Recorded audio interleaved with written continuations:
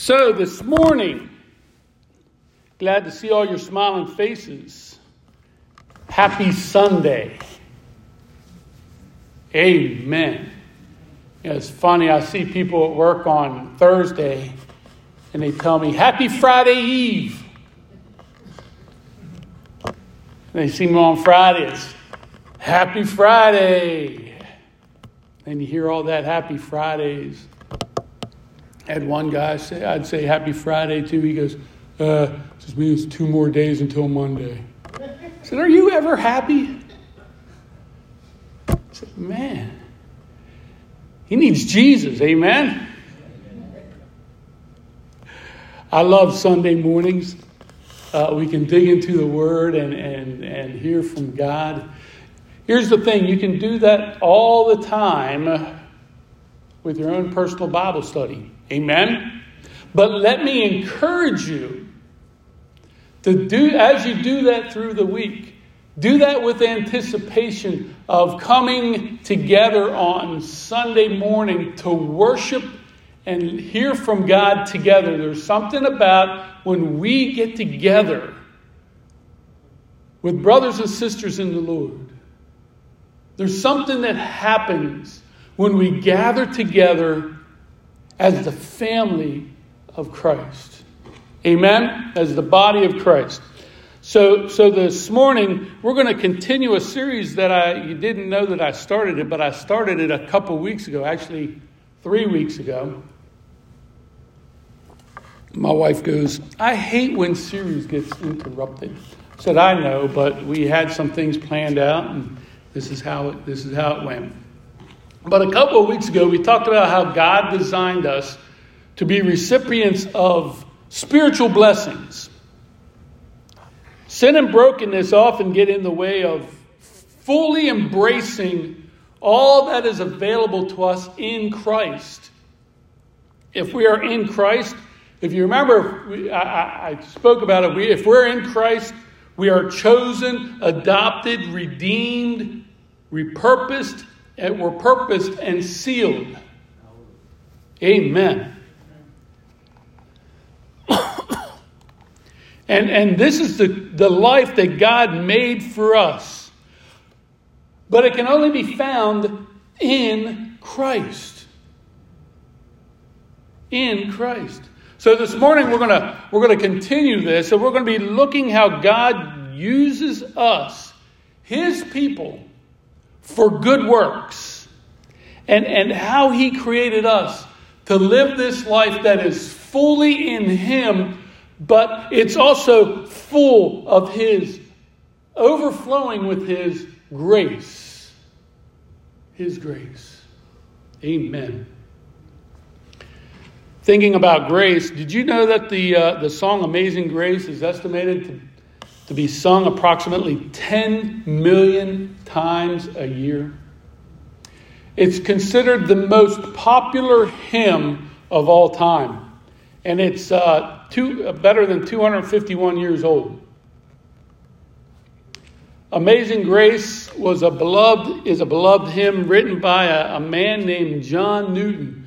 Now, John Newton was born in 1725 in England, and he grew up in a Christian home. He grew up knowing Jesus. However, as he grew older, he strayed away from his faith and became involved in a life of sin, which took him to work as a sailor that was actually part of the slave trade that was going on at that time. And during one particularly stormy night at sea, John Newton's life made a complete turnaround. The ship that he was on was battered by this fierce storm. They thought they were all going to lose their lives. In that moment, in that time, John Newton realized that as he feared for his life, he knew that the only one that could save him was God. And he cried out to God for mercy. And he had this profound spiritual awakening. And after the storm Newton left the slave trade, he dedicated his life to serving God, and he became a minister. He began writing hymns to express his faith and gratitude to God's forgiveness and grace. He actually was one of those who pushed for abolishing the slave trade in Europe. And he saw everyone as needing God's grace. So he wrote the hymn Amazing Grace. It quickly became popular among Christians. And the lyrics of the song actually reflect Newton's personal journey of redemption and his deep, deep appreciation for God's amazing grace that saved, as he said, a wretch like me. Newton was saved by God's amazing grace. And it's that same grace that sets people free today. Amen? When we are prodded, when we are pushed, when we are pulled and drawn and our lives are opened up to who we really are to ourselves, that's all because of the Holy Spirit that draws us. But it draws us by God's grace. This grace is the topic of the second chapter of Paul's letter to the Ephesians. So it's Ephesians chapter 2. We're going to dig into this verse. But let's pray first. Heavenly Father, we praise you and we thank you, Lord God, for your amazing grace. We thank you, Lord God, that grace is the same as it was when Jesus died on the cross for our sins. And all these thousands of years later, you are still pouring out your grace upon us. Father, I pray for those who have not seen and experienced this grace, that you would speak to their hearts this morning. Draw them by your goodness to that place of repentance. And allow us, Lord God, who have experienced that grace,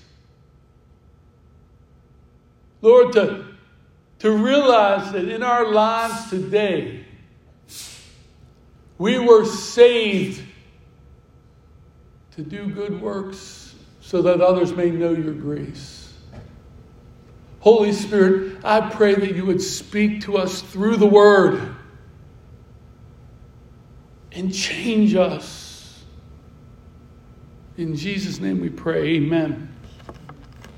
Ephesians chapter 2, starting with verse 1, it says, "As for you, you were dead in your transgressions and sins, in which you used to live when you followed the ways of this world and of the ruler of the kingdom of the air, the spirit who is now at work in those who are disobedient.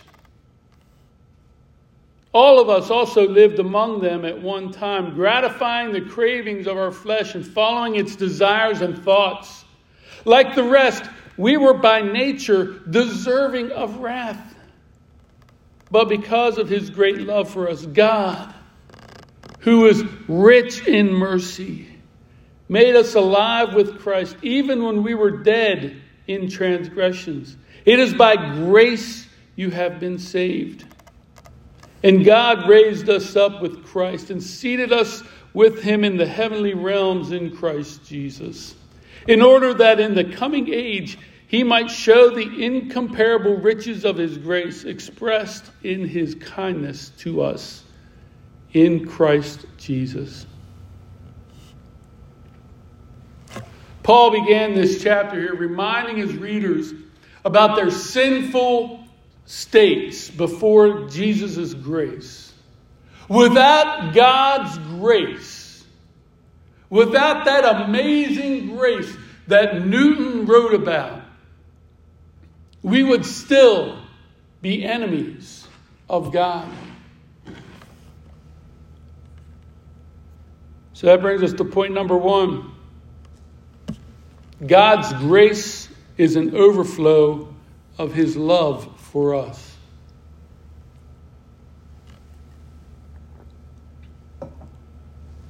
Let's dig into the context of this passage that we just read. It's believed that Paul actually wrote the letter to the church in Ephesus during his first imprisonment. He wrote this letter to be a word of encouragement to the church in Ephesus. And in this chapter specifically, Paul explained the far-reaching implication of God's love for you and for me.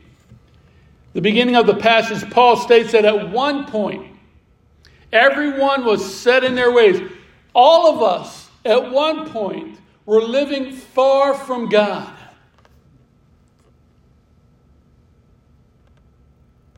Because of sin, we were far from God. As a modern-day church, we can relate to this well. We often hear the Christian life explained as before Christ and after Christ. It's kind of like we were watching the Chosen series, and Mary. It was actually. When Mary had been released from the demons, when Jesus cast those demons out from her, and in the one episode, Nicodemus said, "Can you explain this to me?" And she said, "I was one way, and now I'm another, and what happened in between was him." See, all of us were one way before we met Christ. And if you haven't met Christ, I pray that you would yield your life to Him. Because your life is one way before you meet Christ. And then it changes. And the thing that happens in between is you meet the Savior, Jesus Christ. The grace of God poured out on you. Some people have defined grace, G-R-A-C-E, as God's riches at Christ's expense. But before we can fully embrace this grace in our lives, we must first acknowledge our sin. We must first acknowledge that we are apart from God because of our sin. We must acknowledge that we need rescue. In the book of Genesis, when Adam and Eve disobeyed God, God's plan for the world was interrupted. Now, I will say this, okay? God knew it was going to happen. Nothing took God by surprise. Was it part of God's plan for Adam and Eve to sin? No. But He knew what was going to happen. And He loves us so much that He had already, before the foundation of the earth was created, already knew what He was going to do about it. But because of the fall and sin, we were separated from God. Now, there's many who may not feel like they deserve God's love. They say, I'm too far gone. I've done so much evil in my life, so many things that I've done wrong. I've lied, I've stolen, I've cheated. You may have even killed someone. You think that you've made so many, what some people call mistakes. The Bible calls it sin. But because of God's love for us, according to Ephesians chapter 5, He made us alive with Christ, even when we were dead in our transgressions. It is by grace that you have been saved. We have been saved in spite of ourselves. God loves us so much that He Himself came down to save us from ourselves. He pulled us near to Him through His Son Jesus. And in our sin and in our flesh, we are undeserving of this grace. In our sin, we cannot cooperate with the plan that God has for our lives. Without grace, there's no possibility of faith. John chapter 3, verse 3 says, unless a man is born again first, he cannot possibly see, or he cannot possibly enter the kingdom of God. It's kind of daunting. It's kind of scary. It's intimidating, isn't it? But God sent Jesus to reconcile us. And Jesus Himself gave us grace. Gave us grace so that we could have a new birth. God loved His creation so much that out of His love, He sent Jesus. God's grace is an overflow of His love for us. God proved His love towards us in this. While we were yet sinners, Christ died for us. Now that we've seen the before and the after, the transformation that takes place when we receive God's grace, let's talk about what comes out of our life because of grace. Point two.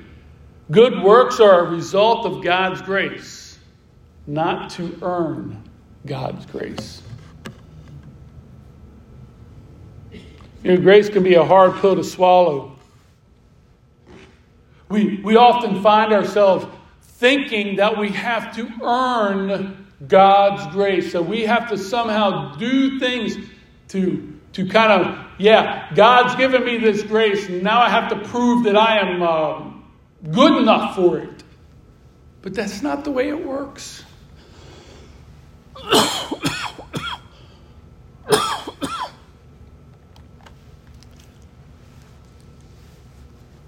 And some others can develop an ego because they feel that they have done enough to earn it. Paul set us straight as he continues his letter, still in Ephesians chapter 2. Starting at verse 8, he says, "For it is by grace you have been saved through faith. And this is not from yourselves. It is the gift of God, not by works, so that no one can boast. For we are God's handiwork, created in Christ Jesus to do good works, which God prepared in advance for us to do." Praise God. You know, we could think that and be tempted to, when we look at good works, that we're thinking it of God, I got to pay you back. I got to do these good works to kind of pay God back for all the things that He's done for me. But this could be further from the truth. Our actions, the way we live our lives, are the result of God's love for us. We can't brag about it. There's nothing that I have done in my life that makes me good enough to earn the riches that God has given to me through Christ Jesus. That's because we were saved through faith by grace. Now, verse 10 says that we are His handiwork. Now, what does that really mean? God's handiwork. Now, some translations, the word that Paul uses when he was writing this, some translations use the word masterpiece. We are God's masterpiece. Some translations say that we are God's workmanship. The Greek word that Paul uses here is poema. Poema. The Greek word that is also translated as poetry. Think of it this way. Humans and what God has created us through His grace, because of His grace, as being saved. We are God's poema, that divine poetry. We were created by God out of love for a purpose. Remember that. You are created for a purpose. You were created by God for a purpose. We don't just receive the love of Christ and sit idly by waiting for heaven. We're actually called to be part of what God uses, His plan for the world, by spreading the good news. Amen. We were created for good works. It's not that our good works earn for us the love of God, but these good works are a result of His love for us. Our ability to do good for the kingdom is all because of God's grace. All because of what He has done for us.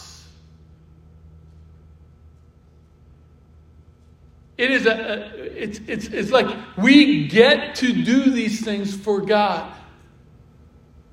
Not that we have to do these things. I mean, think of it this way. God has chosen us. He has said, I am going to, through the Holy Spirit, partner with human beings to have my will done on earth.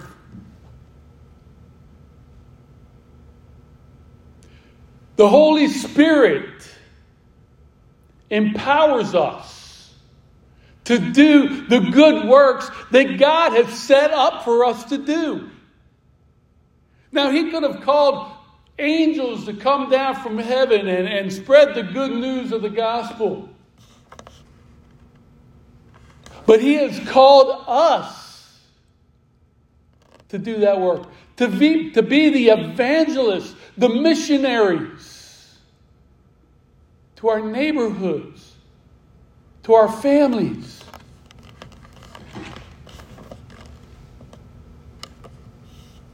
God's grace towards us becomes our grace toward others.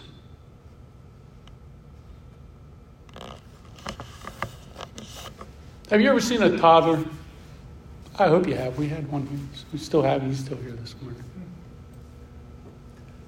But toddlers are so funny because everything they see it's like they see it for the first time. And their eyes get big and wide. And they just want to experience things, right? It's like the toddler I saw one time at a birthday party. Nowadays they have these cakes, and it's funny because, you know, I've seen moms and dads get this little cake just for the baby, you know, first, second birthdays, and they get the cakes, and you know, they kind of feel the cake, you know, and they start eating it, you know. It's like the third birthday, they know exactly what that cake means. They know what it tastes like, right? So they go ahead and they get that cake and they dive right in. They smash that cake. They shove it in their mouths. And then they get up, they got all this cake and icing all over their face. And they're looking around as if to say, and everybody's laughing and taking pictures. But they're looking at us and saying like, so why don't you have a cake? Dig in, right? Dig in. This is good. You know, saw one kid, he took a bite and he grabbed one and he's trying to give it to people. This is good stuff. Good stuff. This is a lot how we should be viewing God's grace in our lives and our desire to serve Him. When God showers us with grace,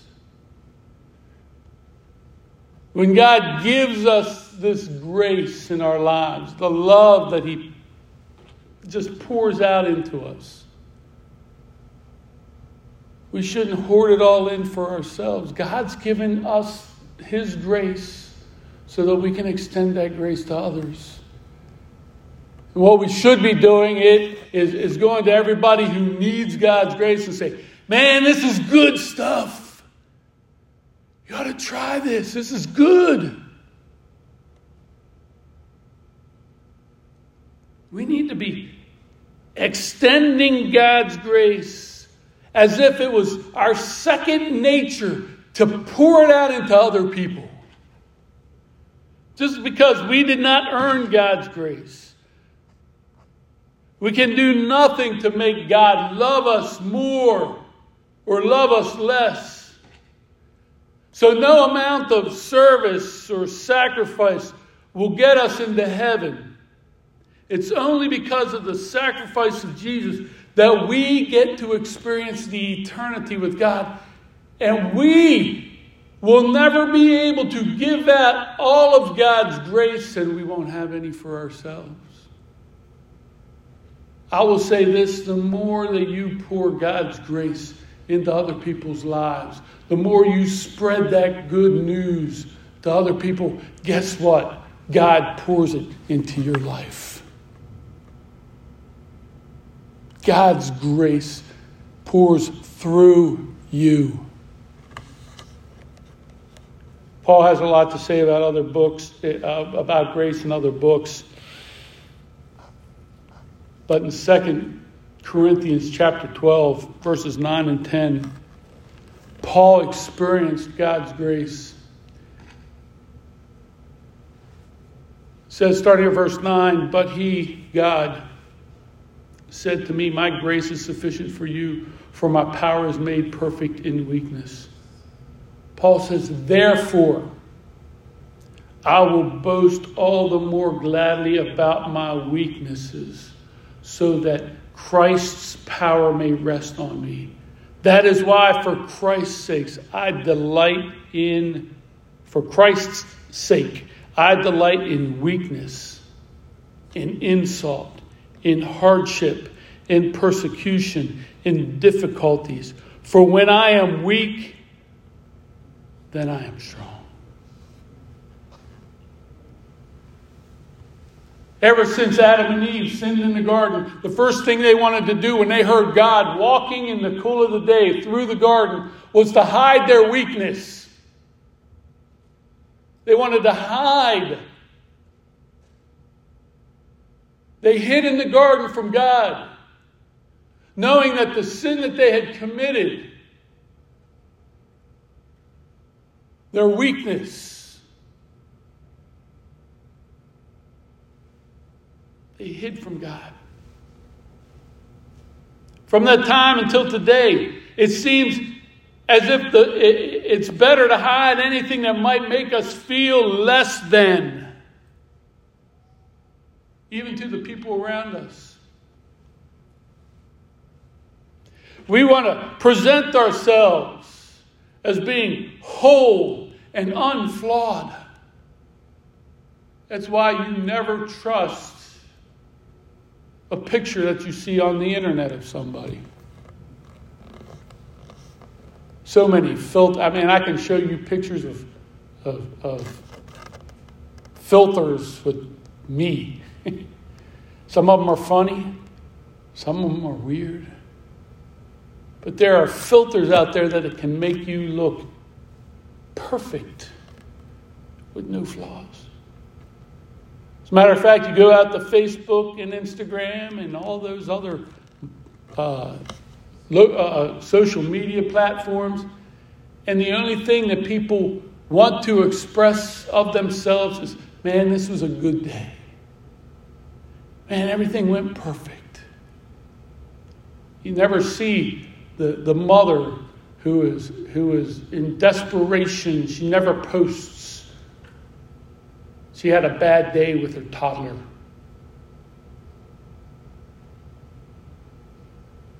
We want to present ourselves as whole and unflawed. We view our weaknesses as hindrances or the bad parts of us. But where does God say weakness is bad?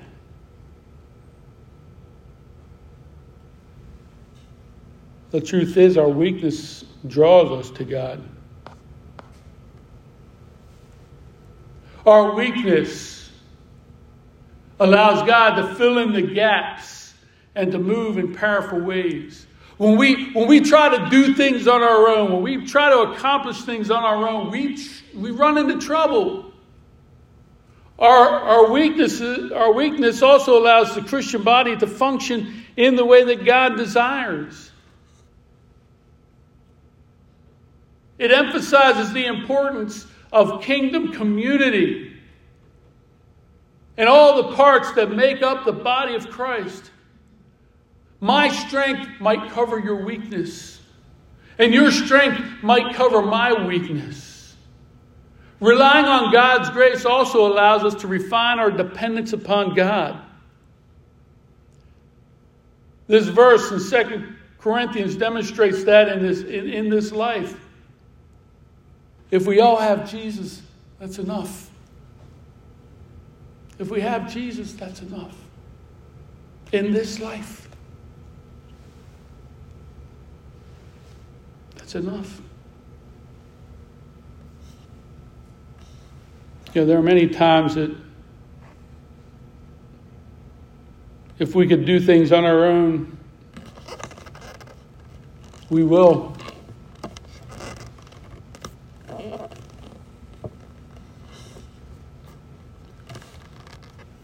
Paul's a great example of this. Paul was first known as Saul. He was a Jewish Pharisee who ruthlessly persecuted early Christians. He considered them a threat to Judaism. He wanted to eliminate their influence. But God intervened. One day as Paul was traveling to Damascus, he had this life-altering encounter with Jesus. And in that moment, Paul was struck blind. And he heard a voice calling out to him. Completely without sight. I don't know about you, but if I suddenly went blind, I'd be scared. I'd be scared. Paul spent 3 days in total darkness. He was weak. He was unable to eat or drink. And it was during that time of weakness he experienced a powerful transformation.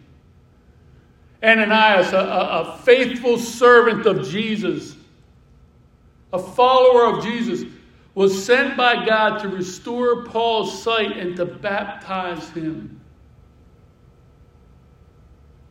Paul's physical weakness there allowed him to rely fully on God's strength and receive the spiritual revelation that ultimately transformed his life. It was in that weakness, that blindness, That time when he had to rely wholly on God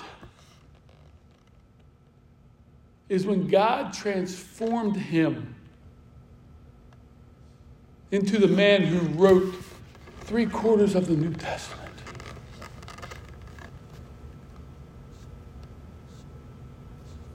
Paul became one of the most influential people in spreading the teachings of Jesus Christ. Despite facing challenges, Paul never lost faith in God's power working in and through him. And there were many of challenges. He was shipwrecked, beaten. He was left for dead. He was sought after to be killed.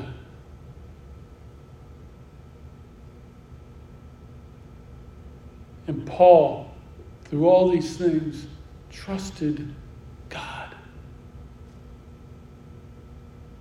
Paul's weakness allowed God's power to be seen in him and magnified through him. All these hardships, all these problems that Paul experienced, God used to show God's grace, not just to him, but to those around him. Paul's life is a clear example of how weakness can be made perfect in God's power. It's through our humility, it's through our dependence on God that his strength is most evident, enabling us to overcome obstacles, share his love, and bring hope to others.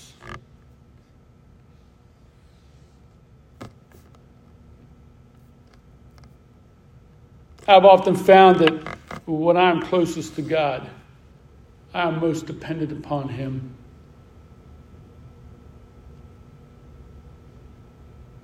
I've seen it time and time again.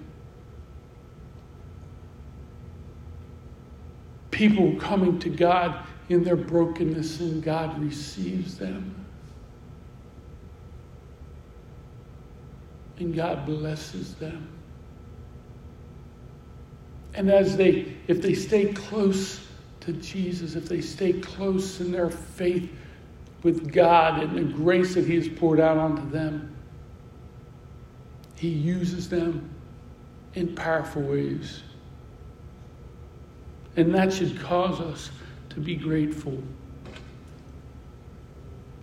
When we get a full view of all God has done for us in Christ, we become exceedingly thankful. It's because he's there. God never wavers. His love for us is all that satisfies. His grace in our lives is what gives our lives purpose. God made you on purpose for a purpose. He intentionally created you. And if there's one thing I know about God, God doesn't mess up. God does not go, oops.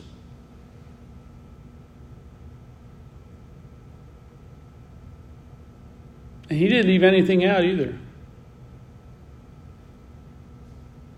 You are not what you do. You are who you belong to.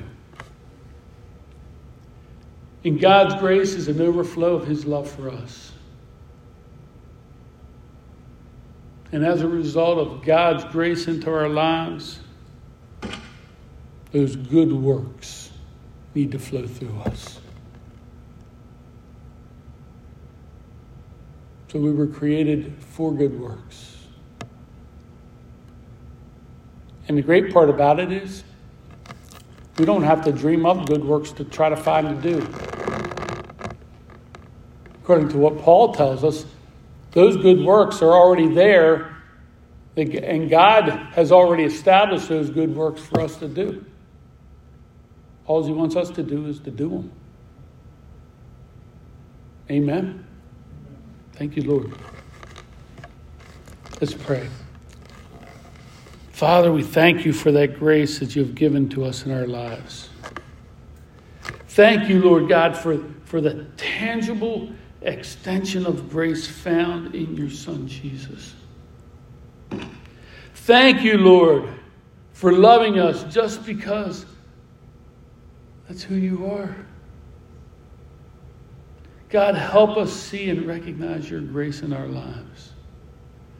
Help us receive your love and help us to long to share through our weaknesses. That it's in that we find strength in you. We thank you, Lord God, that even though we're not perfect, it's because of your grace we get to experience your perfect love. So God, I pray this morning that we would be encouraged to know that even though we are weak, even though we are imperfect, even though we may not be the biggest, the richest, the strongest, Lord, as we lean upon you in your grace, your power is made perfect in our weakness. That, Lord, we can live our lives through grace, doing those good works that you have given us to do, introducing others to that grace. And in that, Lord God, you would be glorified.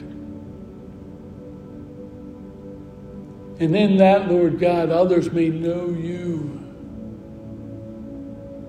through your Son, Jesus. We thank you for that.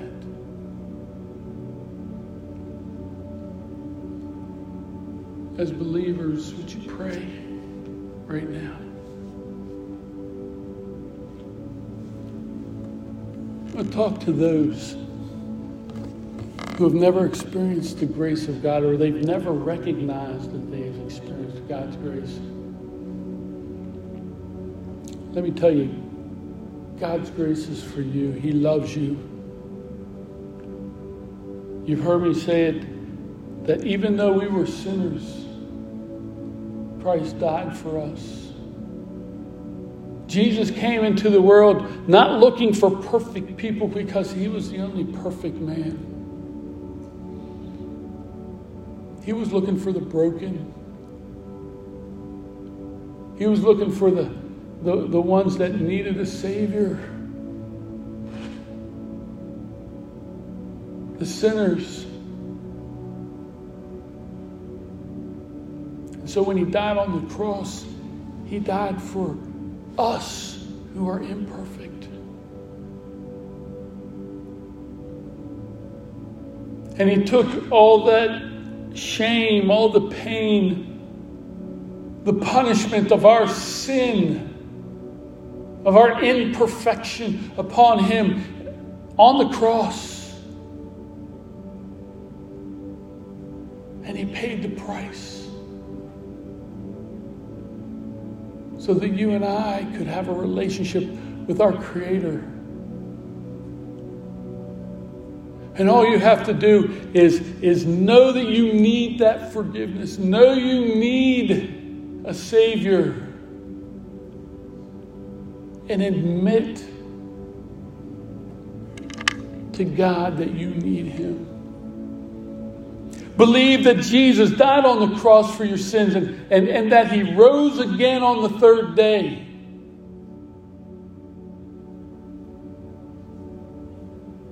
If you believe that,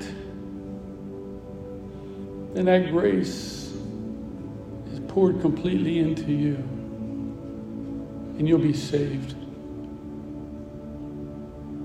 And all you have to do is pray. Pray a prayer like this morning. Pray, Heavenly Father, God, I need forgiveness.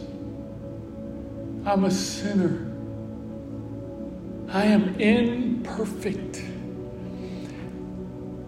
And I need you. So this morning, I believe that Jesus died on the cross, took my place,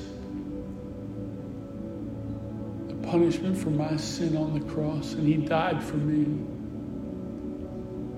But I also believe that because he is the Son of God, he rose again on the third day. And Jesus, I ask that you would forgive me of my sin. Give me a new purpose in life to live for you. Because I'm giving my life to you. Because you gave up your life for me. Thank you. In Jesus' name I pray. God, I pray for those this morning who have heard your call, felt your grace and mercy, pulling them into relationship with you. God, I pray that you would give them a desire to read your word and give them understanding as they do it. Holy Spirit, I pray that you would give them a desire to tell others about the grace that they have received. God, I pray that for all of us, no matter when we received that grace and that mercy. And God, I pray that those who have accepted you this morning, Lord, that you would give them a family of believers. Draw them to a place where they can learn more about living a life that is what you have called them into. And God, help them through your Holy Spirit to pray.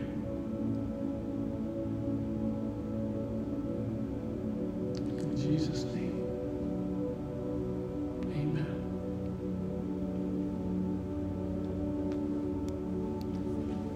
Church, I want you to be in prayer for those. It might be, if God tarries, it might be years from now that they come across a message about God's grace through the internet. But pray that God would speak to their hearts. Amen. Look, I'm not sure if Paul knew that when he was writing letters to the Ephesian church or the Corinthian church, I don't know if Paul realized that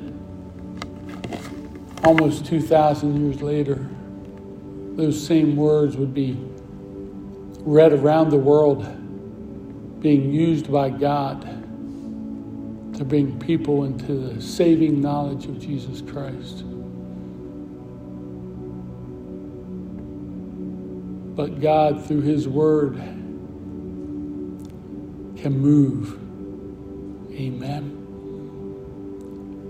So those of you who are watching us online, let me encourage you. Tell somebody about Jesus.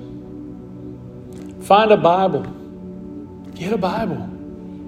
If you don't have one, let us know. Contact us. Email us something. And find a body of believers that teach the Word of God. I think the church here in Middle River is a pretty good one. Amen. Middle River Assembly of God. So let me invite you here if you live in the area. But if you don't, you need help finding a good church, let us know. We'll help you find. We know of churches around the world that are teaching the good news of the gospel of Jesus Christ. Praise God. So church,